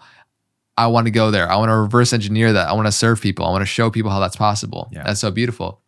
I too, for sure, like I kind of had these like monthly or weekly gatherings with the guys from like 16 to 20 where it was our own like accountability system, and we come together. We all had names. We all had individuals that were reflective of who we are. I was named the Truth Seeker, and Marcus Aurelius was my I guess Nice. guy, my figure. It's a good one to get. That's a good one. I like that. I was happy with that. I just for a while, had this intense desire for seeking and to truly know myself, and to after meeting certain individuals that embodied a level of purity and just like clear consciousness, it really opened my mind up to what's possible within this human vessel if you purify the system enough, if you go through this process of becoming quiet, finding stillness, and going on this process of moving energy. And so for me, it's just like going through this process, as you start to wake up, you need less to fulfill you. Like you can just be silent and experience tear-jerking bliss and happiness. And from that place, where's the need to extract it from another human being or a job or whatever it is? And from that place, like we spoke to earlier, you become a magnet to so much beautiful abundance in life. And as you grow on that journey, I feel like the desire or like the identity of being a seeker starts to dissolve.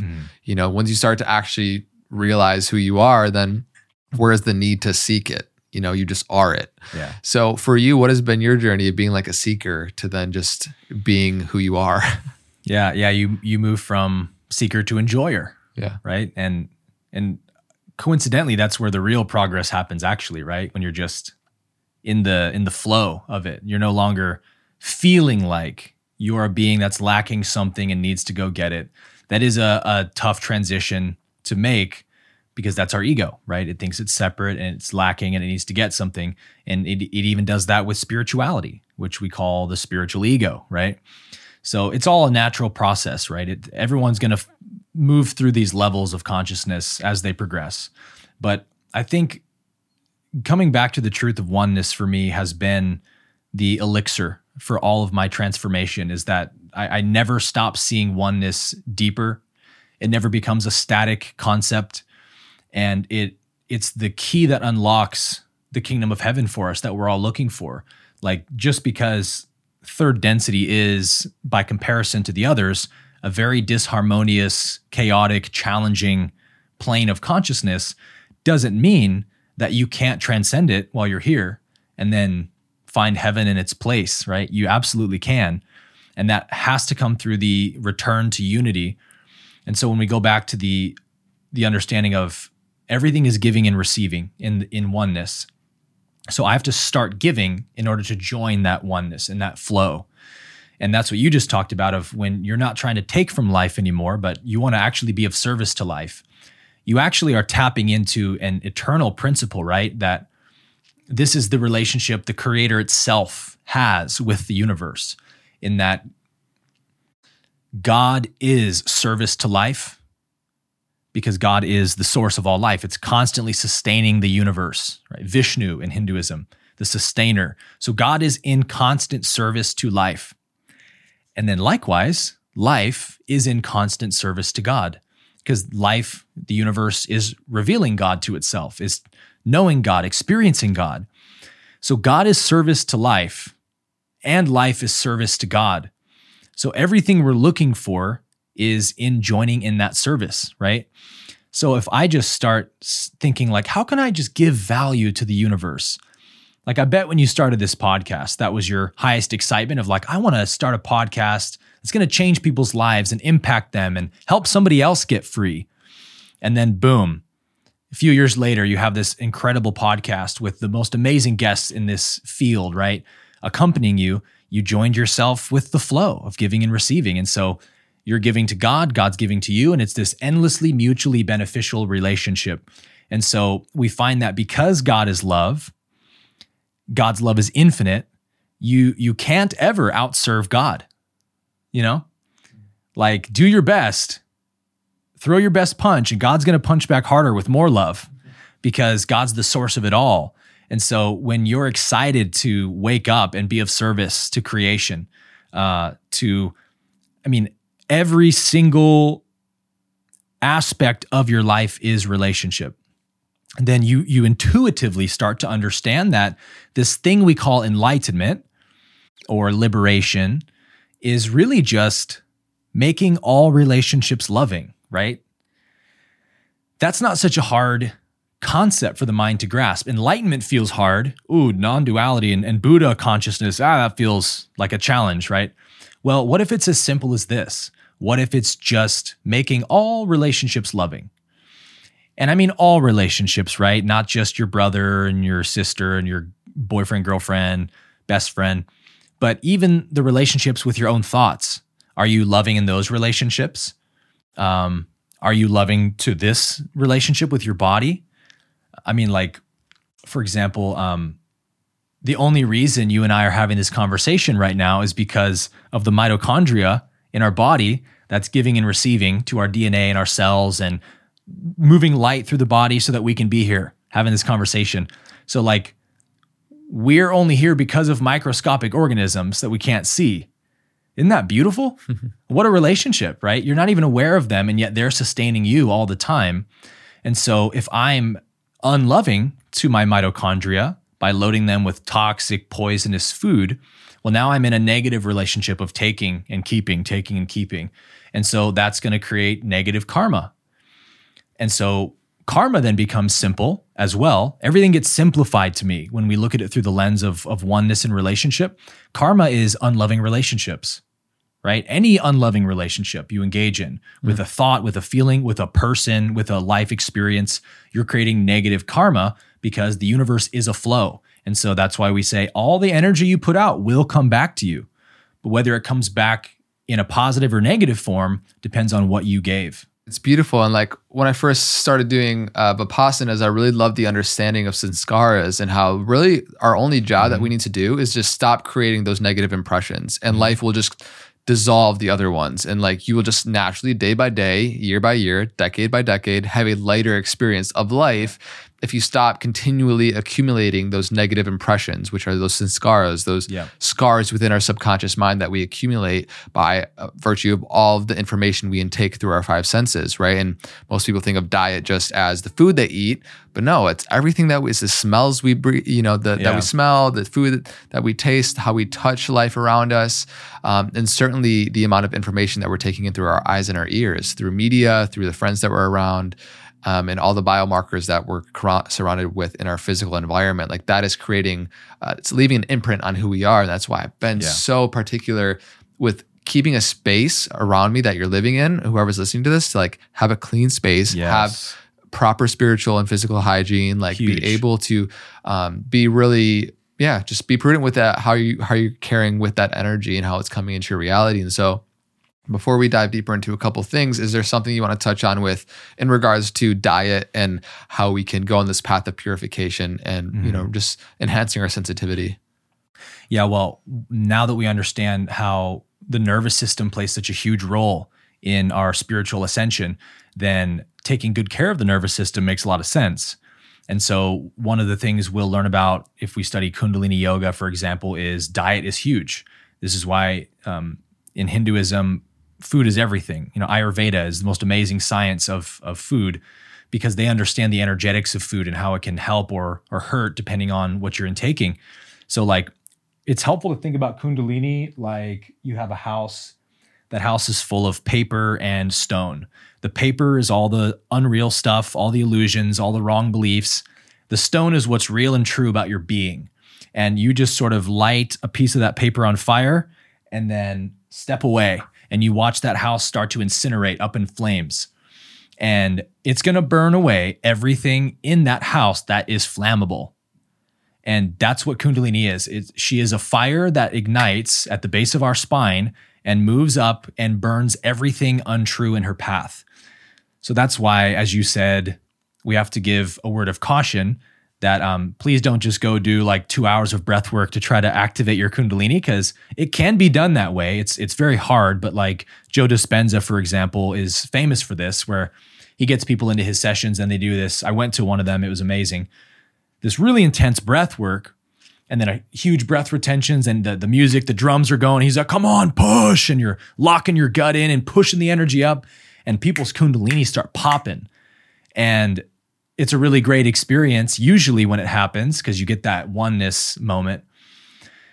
But what happens after that is an unraveling of your psyche, of all that is false, all the negative karma, all the wrong beliefs, all your traumas. They're going to surface because the only way we heal is by feeling.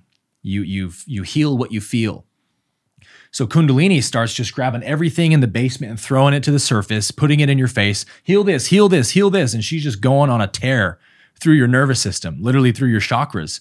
And so people can feel like they're, having a multiple personality disorder.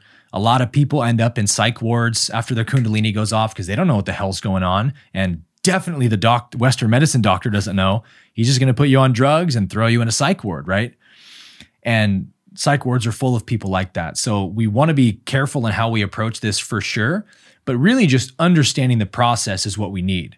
Because if anyone understands the process that's happening, that it is temporary, but you've agitated your ego in a tremendous way. So it's going to throw a huge fit for weeks, months, up to a year sometimes, where people are in this psychological, just the throes of hell. But the good news is, depending on how you handle it, but really regardless, you're healing all that stuff as you're feeling it. If we are really well adapted to meeting everything with love and forgiving our past and all that stuff, then we can heal lifetimes of karma in weeks. We can do so much ascension, but few people are equipped to do that kind of inner work. So usually it's months and months of living nightmare, hellish experiences. And then they start to gain a foothold and can start to meet some of that energy. So it's very overwhelming, but it will happen gradually and safely and naturally if you don't try to awaken it, but you just get real serious about your spiritual life. You devote your life to God. You become of service to others. You just described karma yoga really well, which is just alleviating your negative karma by doing good deeds to others. Like anything like this, if it's done with real intentionality, will start a Kundalini awakening. But at that point, thankfully, you've already removed a lot of the paper and the wood. So not a lot is left to burn, right? Yeah, I love that understanding of just what's inside that is flammable will have to go. Anything that you're not needs to be burned away to reveal who you are. And if you're not ready for that psychologically or physiologically, both are important, then it definitely can go the other way. And that's like one of the most sad things is like a Kundalini awakening that's gone to waste. Yeah. And that's why on the Samyama program that I'm going to, where it's 8 days, there's 60 days of preparation where there's about 3 to 4 hours of different practices every day. It's a lot. Like with everything that I got going on, it's like, I got to make time for that, you know? Yeah. A lot of breath work, a lot of classical hatha yoga, different practices, Shambhavi Mahamudra, Shunya, Shakti Chalana Kriya, all these different practices that are like really, really gearing the nervous system in the body to, if a moment happens where the Kundalini does wake up and it shoots through the system, that you're in a presence, in a container physically, and then also externally, internally and externally, that is conducive for harnessing that energy and like allowing it to move up and not be wasted. So I think it's great that there are certain individuals that are, you know, doing these long breathwork sessions or really activating the Kundalini energy. But if there's not a safe container, if there's no integration, it can be very dangerous work. Yeah. So beautiful, man. We've just like been this beautiful crescendo of this getting to this point where we're at, of like getting to this point where we're moving the energy.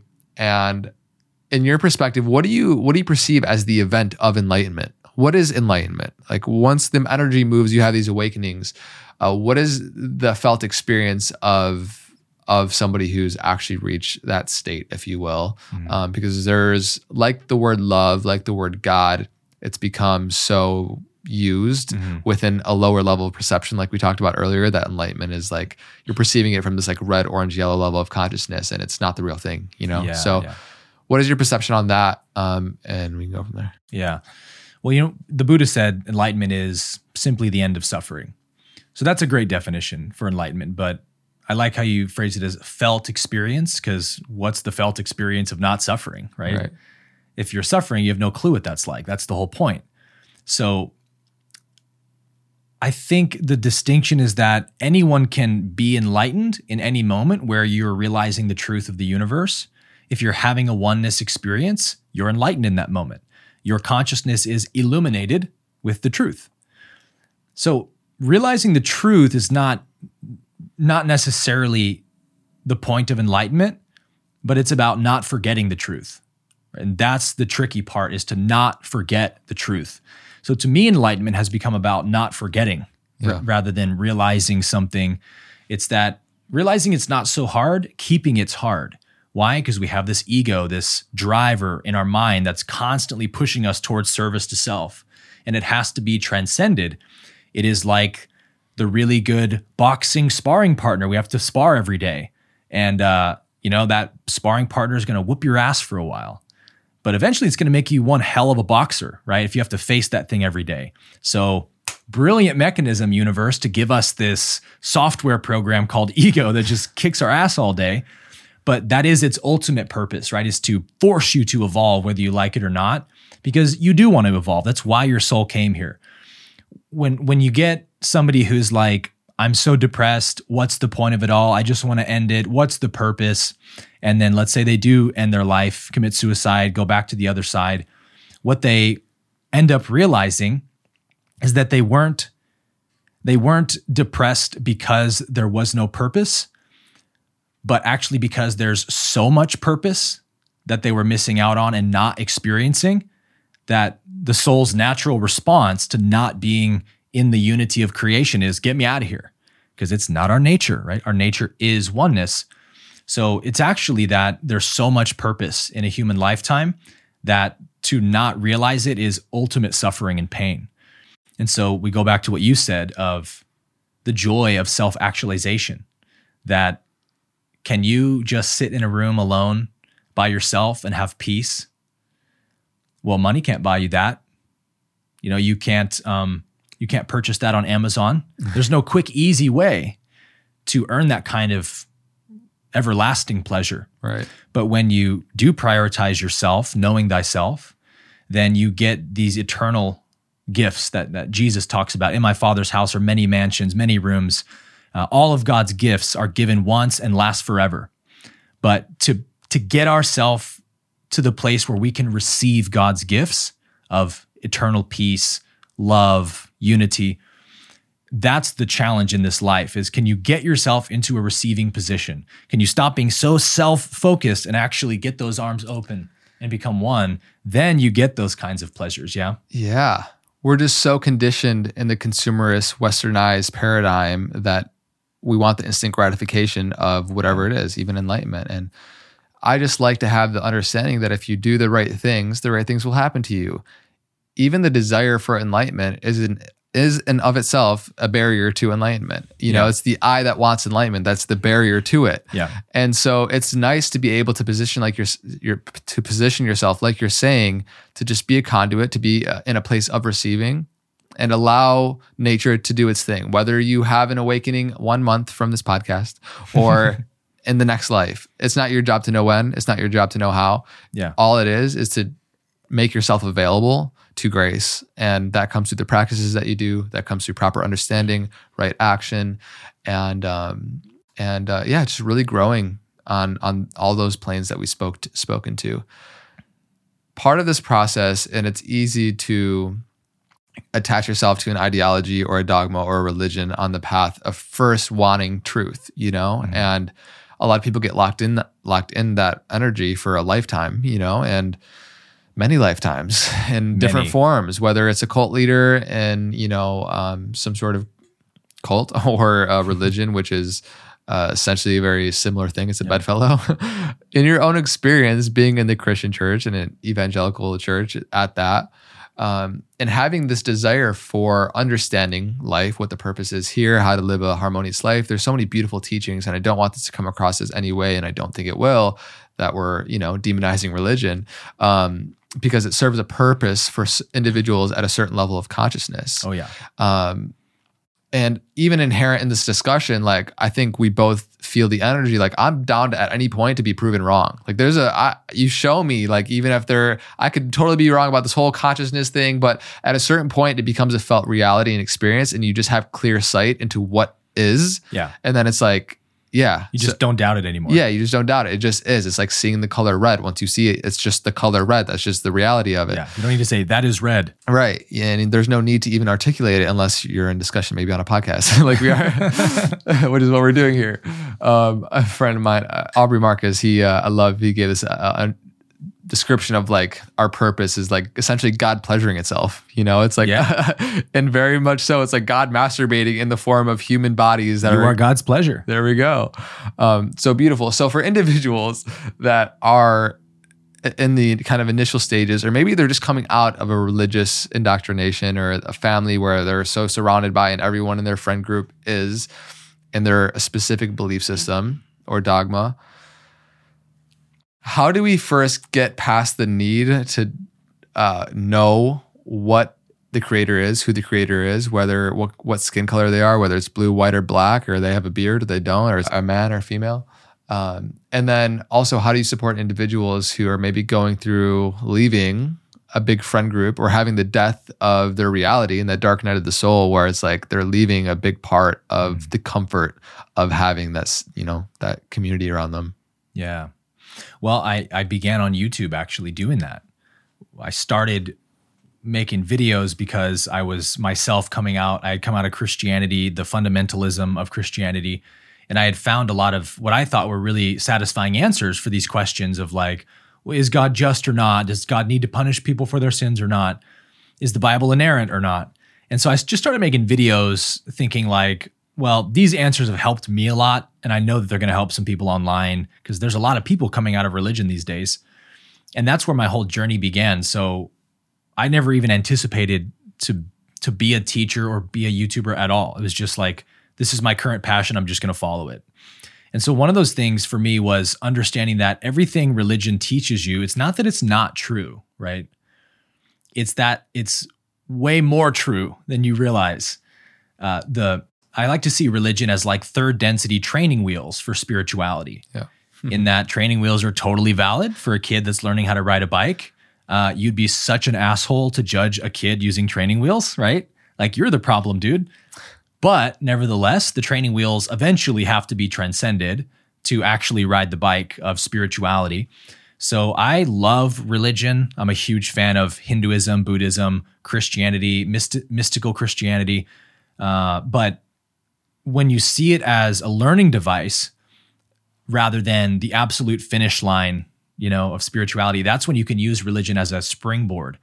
And in Christianity, when some of the dogmatic views started rubbing me wrong, when the training wheels were no longer wanted anymore, it was all an inside job for me. It was like, I'm genuinely struggling with these beliefs every day because my ego really wants to hold on to this certainty, but it doesn't make any sense to me anymore. And I have a lot of questions that need answers, and I can't find these answers.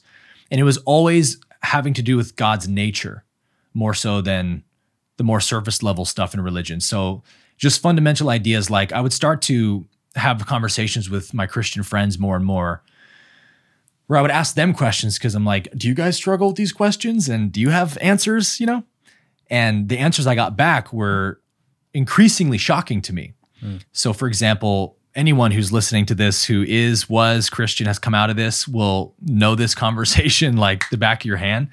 When you start to, let's say, question a dogmatic Christian who believes that, yep, if you don't confess Jesus, you're going to burn in hell forever. When you start poking holes at that idea, the responses you get are flabbergasting.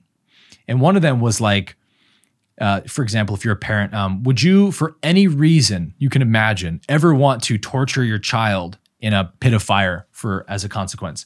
And people don't even let you finish the sentence, right? They're like, I would never do that. It's the most absurd notion. And then I would say, so can you help me understand why you believe that God does that to his children? Even to a Buddhist meditator who would never kill a fly in his entire life, but to that child, he's going to burn in hell for eternity. Right. He's like, okay, start to ask these questions. Yeah. This is an important thing for us to nail down, right? Why would you think that God would do that? And the answer is always, well, brother, God's ways are higher than our ways. The classic verse. And when you push back on that, they'll say, well, see, here's the problem is you're just making a God in your image. If you say, why wouldn't God forgive and rehabilitate people who do evil? And why does he just need to just punish them with violence forever? Well, brother, I got to stop you because you're making a God in your own image, they'll always say. And the more I heard that, the more it started ringing in my mind of like, what are they really saying here? And at one point I sort of snapped into this kind of frustrated understanding of what they were really saying, which is you're saying that it's human nature to be compassionate and merciful and forgiving and to want justice and retribution. But it's God's nature to be violent and punitive and punish and use violence and all of that. Because, we would forgive, brother. I wouldn't punish my kids, but God's ways are higher than mine. So wait a minute, you're saying God's more violent than you? I highly doubt that. I bet it's the other way around. I bet your human ego nature is to punish, to get revenge, to get even. And I bet it's God's nature to forgive. So if we have a God whose ways are vengeance and violence and punishment, then we have a God who's made in our image, right? That's the religious God.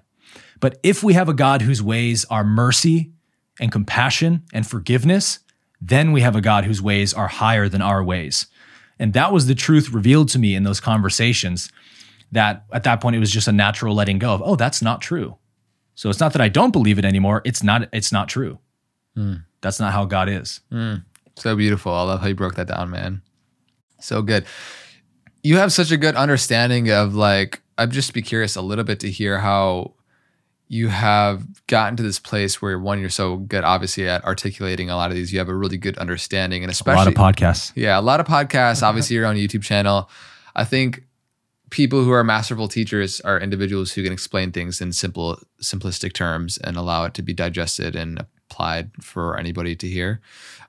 So just thanks. Kudos to you for doing the work, bro, and you. To see you on this path. And this whole podcast has been filled with a lot of, at least in my eyes, really potent nuggets for individuals to utilize in their life to have a proper framework and understanding for why we're here, what we can do about it to end suffering, and to go on this path calling forth awakening and actually bringing it and harnessing that energy within ourselves. And so much beautiful context provided. Is there anything else on your heart that you want to share on the podcast before we start to wrap up? Well, I like how you just said calling forth awakening. That's a really beautiful way to put it. If I have to give a takeaway message to the audience after all these different topics we've covered, it could possibly be that actually, that your awakening is happening for you already. God's the all-doer. God's in control. God's the one pulling the strings behind the curtain, right? Not you, not an ego, not a separate self. So although these kinds of conversations for some people might really inspire them to want to get super serious about their spiritual walk and whatnot, or whether it inspires some guilt in someone for, I guess I haven't been spiritual enough. If this is the truth, I need to try harder. Either way you go in response to these kinds of conversations, the medicine is the same, which is to realize, look, you're not in control of this journey. You really aren't. You are the divine being having a journey called Aaron, Andre, whoever. And so in that sense, you're just like a divine idea in God's mind. And to actualize the full reality, the full potential of your divine idea, you as a unique expression of source, we actually do that more by getting out of the way and allowing our awakening to happen. And that is, we could summarize that simply as be present, right? Be present with your life. Stop existing so much in time and past and future. Just pay attention to what's unfolding right now, to the way you're responding or reacting to what's unfolding. And that has all the information you need to know to ascend to fourth density in this lifetime, no problem. Are you paying attention to your life experiences? And then are you responding to those relationships in a loving way, with gratitude, with open-heartedness, with surrender, with patience? Your life is trying to activate these attributes in you, because you are those attributes, right? It's part of yourself, but it's asking you to express them in order to see them and to know them. So to simplify all of this down, you don't need to remember the 3 beliefs. You don't need to remember the 7 densities, the 4 bodies of consciousness, and all this cool stuff. Yeah, they're helpful tools. You just need to be present and pay attention to the supreme guru, right? Who's bringing you the lessons you need for your highest good. So beautiful, man. That just takes some of the seriousness and pressure off of our experience of being on the path, and just to realize that our evolution is inevitable. Great way of saying it. It's going to happen. Yeah. So just enjoy the ride. Inescapable. Yeah. It's great, man. Beautiful. So thank you so much. I just had a funny thought that popped into my head. Your initials are AA, right? Uh-huh. You're like the spiritual AA, bro. Rock with that. I never got one of those in school, so I'll take it. Amazing, man. Before we wrap up, where can people find you, Aaron? I mean, your channel is incredible for people that want to dive deeper into any of the topics that we touched on today. That's an amazing resource, and everything will be linked down in the description. Anything else you want to plug? Yeah, if any of that resonated with you, you can definitely find all of that content on youtube.com/Aaron Abke. Yeah. It's really the same everywhere. It's at Aaron Abke on Instagram, aaronabke.com. You can find all my programs and content there. Amazing. 4D University sounds like a lit program that you're walking people through. So it's a blast, man. I'm loving it. Yeah. Amazing. So good, bro. Thank you for coming on. I really appreciated it. Thank you, brother. Everybody that's been tuning in to this woke podcast. So woke, bro. We're just out here. That's a dirty word these days. It is so dirty. But I mean, man, it's just so fulfilling for me. Like, I would do this for free. I am doing this for free. I don't have sponsors, but like, this is just lights me up so much. I get lit from these conversations. I love it. Everybody that's been tuning in, I hope that you share that joy with me and the path of knowing ourselves. And if you've made it this far into the podcast, I would assume you do. So thank you for coming on this journey. If you had any insight that particularly resonated with you, an upload, a download, let us know in the comment section below. We'd be super curious to hear. We share clips on social media and our separate clips channel, all linked down in the description. Please hit the subscribe button. Join us on this journey. And until next time, be well.